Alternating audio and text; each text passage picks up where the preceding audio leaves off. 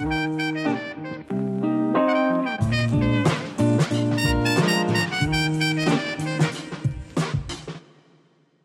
hello everyone, and welcome to Vital Signs Nursing podcast series here on the SCU Buzz. My name is Jen Ferguson, and I'm a Bachelor of Nursing student, and I'll be your host for this episode. Vital Signs is a student-led podcast for nursing students where we interview experienced nurses from all kinds of specialties to help you navigate your nursing career. Now, before we jump into speaking with our guest today, I'd like to begin by acknowledging the traditional owners of the land in which we meet, the Yarrumbung people of the Bundjalung, and pay my respects to elders past, present, and emerging. Today, we have the privilege of speaking with Nicole Graham. Now, Nicole, she has a phenomenal nursing background, including working as a nursing project manager, Assistant Director of Nursing, a recruiter for Gold Coast Hospital, our own Southern Cross University lecturer and clinical facilitator, and nurse educator. Wow. The reason we've invited Nicole here today is to give us an insight into another of her specialties, the world of mental health nursing. Good morning, Nicole, and thank you so much for being here with us today. Hi, Jen. Thanks for having me. Oh, look, it's lovely to have you here. Now, I've just got a couple of questions, if that's all right, to ask you, and we'll get underway. Can you tell us why you decided as nursing as a career?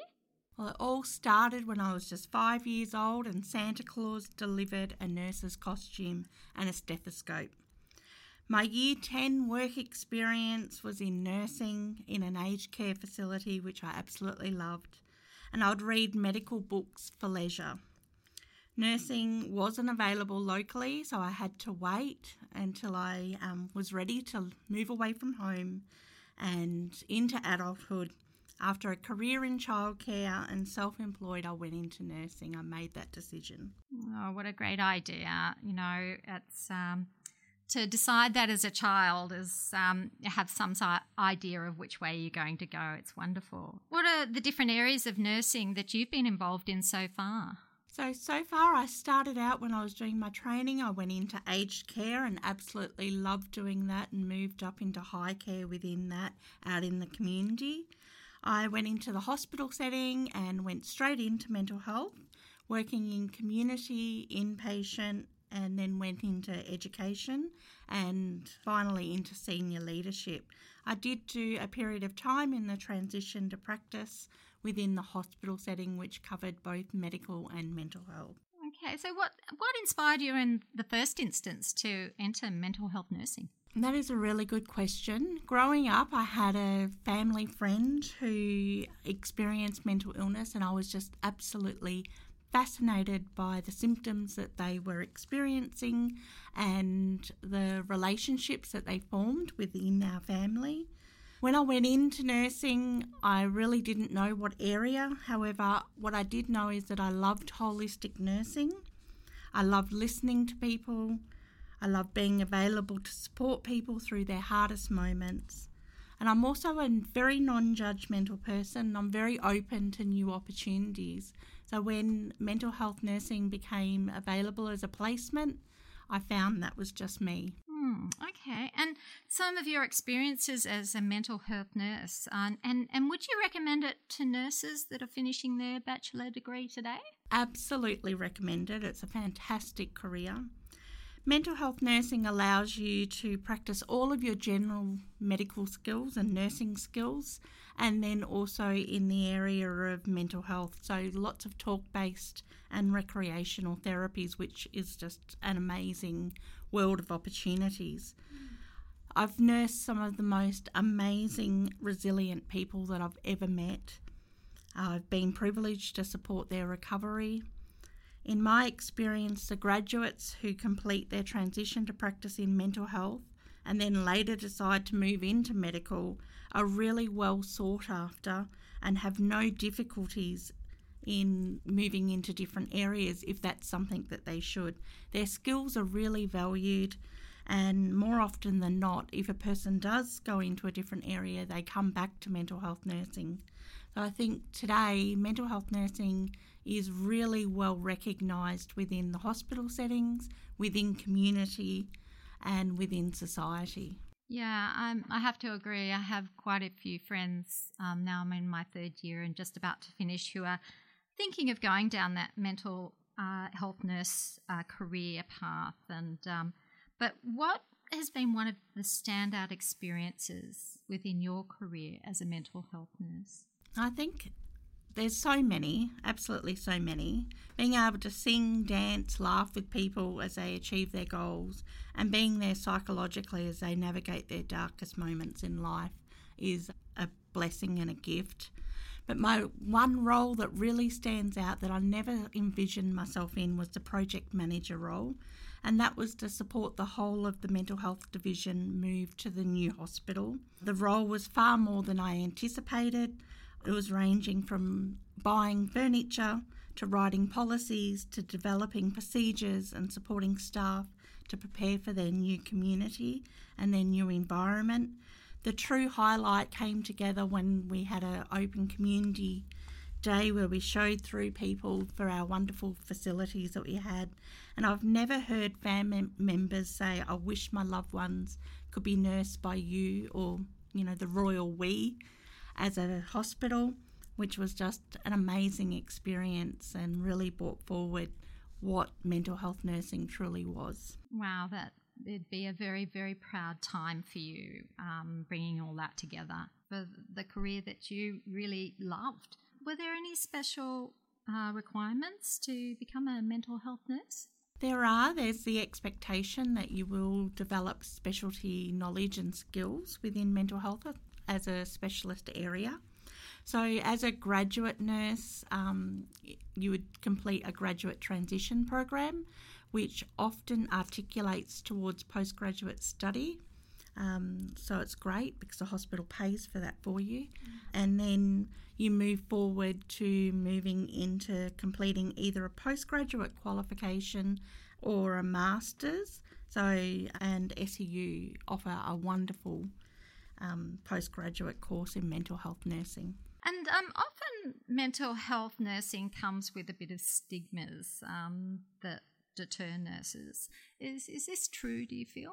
Absolutely. It's unfortunate, and it's the same with aged care, palliative nursing, renal, or any other long-term care specialties.